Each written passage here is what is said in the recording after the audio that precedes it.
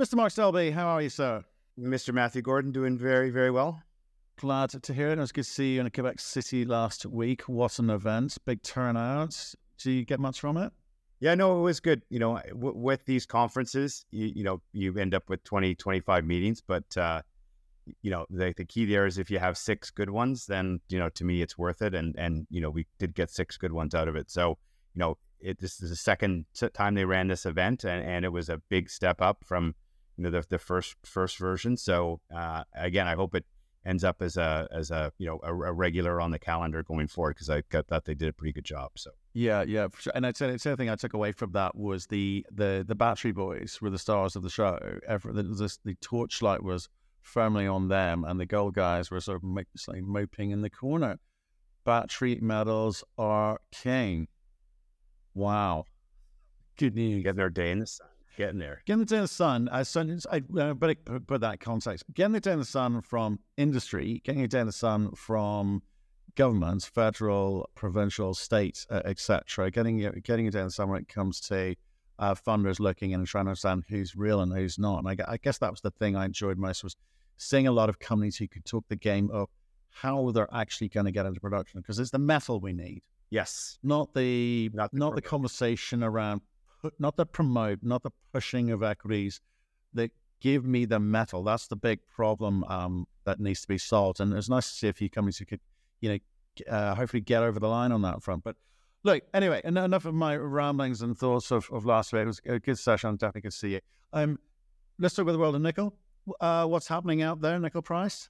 So my long-awaited waiting for Godot moment in terms of the test of the $9 pound, $20,000 ton level has finally arrived about 3 months later than I thought it was going to. So it's bouncing off $9 a pound, $20,000 a ton right now. So we'll see, we'll see how that goes. I expect it to break down. There's enough noise from China in terms of slowdown there. People nervous about, are we going to see, some more rate hikes because inflation looks a little stickier. So, I think that gives the bears a shot at, pushing the price down. But again, I expect any kind of breakdown to be short, looking sort of 2 to 3 months below that level.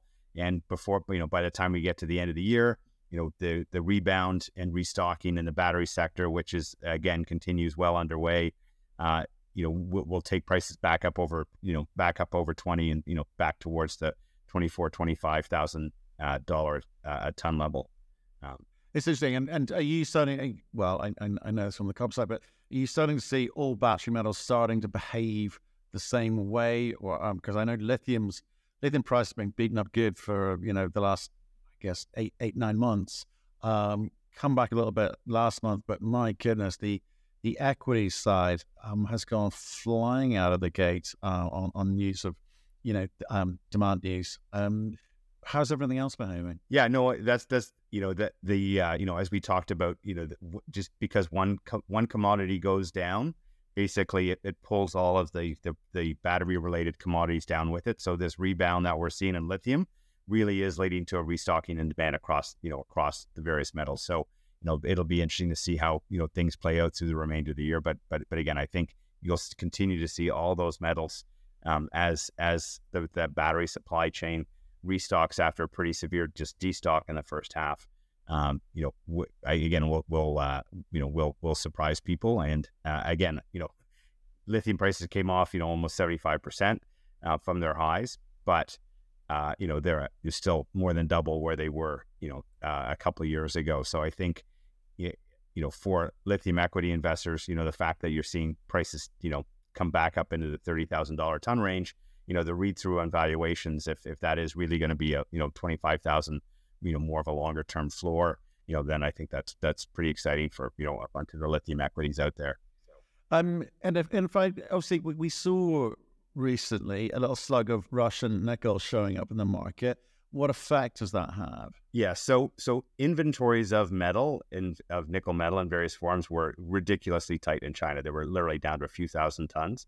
So it was, so premiums had gotten quite wide, quite big in China. And so again, markets fix those kind of imbalances. And so, a big slug of Russian nickel arrived a few weeks ago. with the desired, impact, you've seen premiums compress. What that's done, again, the big topic, for us this year is really around convergence. So, as we are able to move back from, the NPI and intermediate pricing clearing the market to go back up to where the LME price or the index prices are clearing the market again is well underway. So we saw another decrease in the sulfate discount by about 25% this week as nickel prices came down, premiums came down, and sulfate prices edged up a little bit.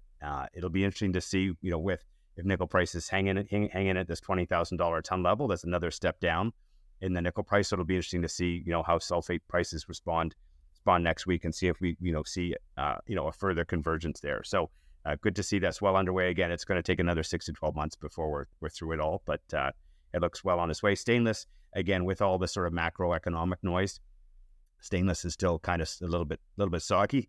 But again, not seeing, discounts widen slightly, but nothing of any great note. Okay, interesting. Right, we said we'd talk about a little bit of company news last week. So let's do it. We've got a handful of companies we want to talk about. So who are you starting with?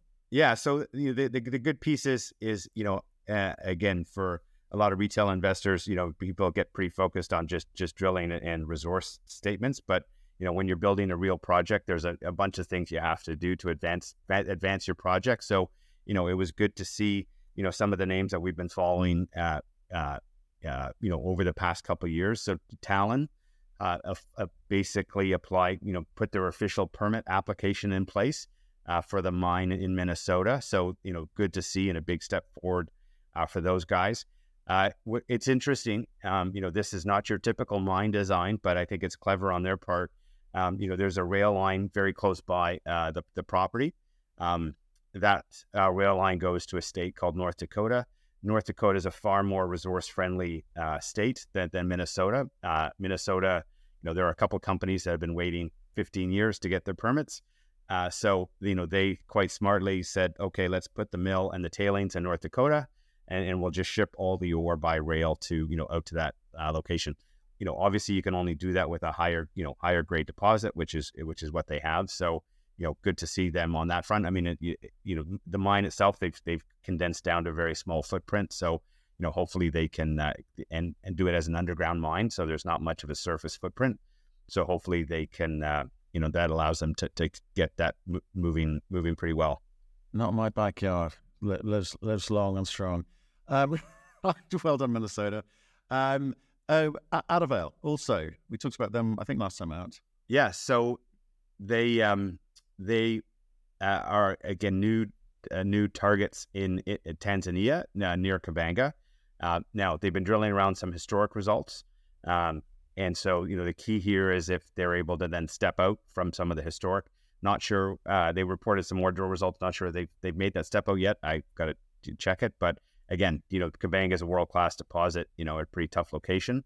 But generally where you find world-class deposits near some other world-class deposits. So, hopefully we'll see that one going. And then coming back to the project advancers, you've got Centaurus. They bought back the offtake rights. So when they acquired the asset, to my mind, it was one of the best deals of the last 10 years. So Centaurus had a iron ore, copper, gold deposit that they were advancing in Brazil. About 3 years ago, before people really got excited about nickel, they decided to swap assets with Vale. So they gave them this iron ore copper asset, and they took out this nickel discovery that had been made by Vale about 12 years ago and had a resource there. And so they've done a good job advancing it further. But as part of that deal, they gave up the offtake rights to it. And again, as we've talked on the show, this is a great period where you have the battery makers, the car makers, who are desperate for offtake and are, willing to write checks for that offtake. So they gave up a royalty to Vale on the property to get them back. But again, I thought it was a pretty good deal, and for them opens up the potential for hundreds of millions of dollars of financing from the battery supply chain, which will obviously make it easier to get that project going. And then the last big project that continues to advance. FPX is targeting a pre-feas in the fall. And so they released their metallurgy results. There was a net increase of 4%, which is great. They're historic magnetic only. That the recovery for that dropped by 2%, but they've tacked on a tailings leach circuit that grabs another 6 percentage points of recovery. So they're getting 88% of their what they call Davis tube recoverable nickel, because again, the mineral they have is a warite, which is magnetic.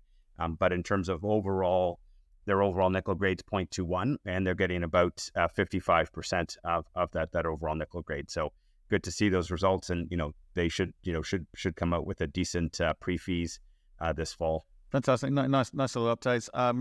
You've had a little bit of news re Texmod, haven't you?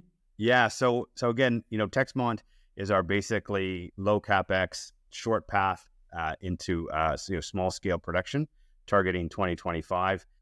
We were very encouraged by the mineralogy, first metallurgy work we did.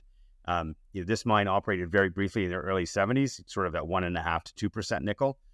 We believe there's a lot more nickel there, at lower grades of 1%, between 0.6 and 1%. And so, the great thing is we got recoveries of between 79 and 84% from 0.6% all the way up to 1.5%. So, very, very happy to have those kinds of recovery levels coming there. And again, making it into a pretty high grade concentrate, north of, from 18% to as much as 20% plus. So, this is just your first stage work. So there's a lot more to do there, but, very, very encouraged by the results there. And again, just is,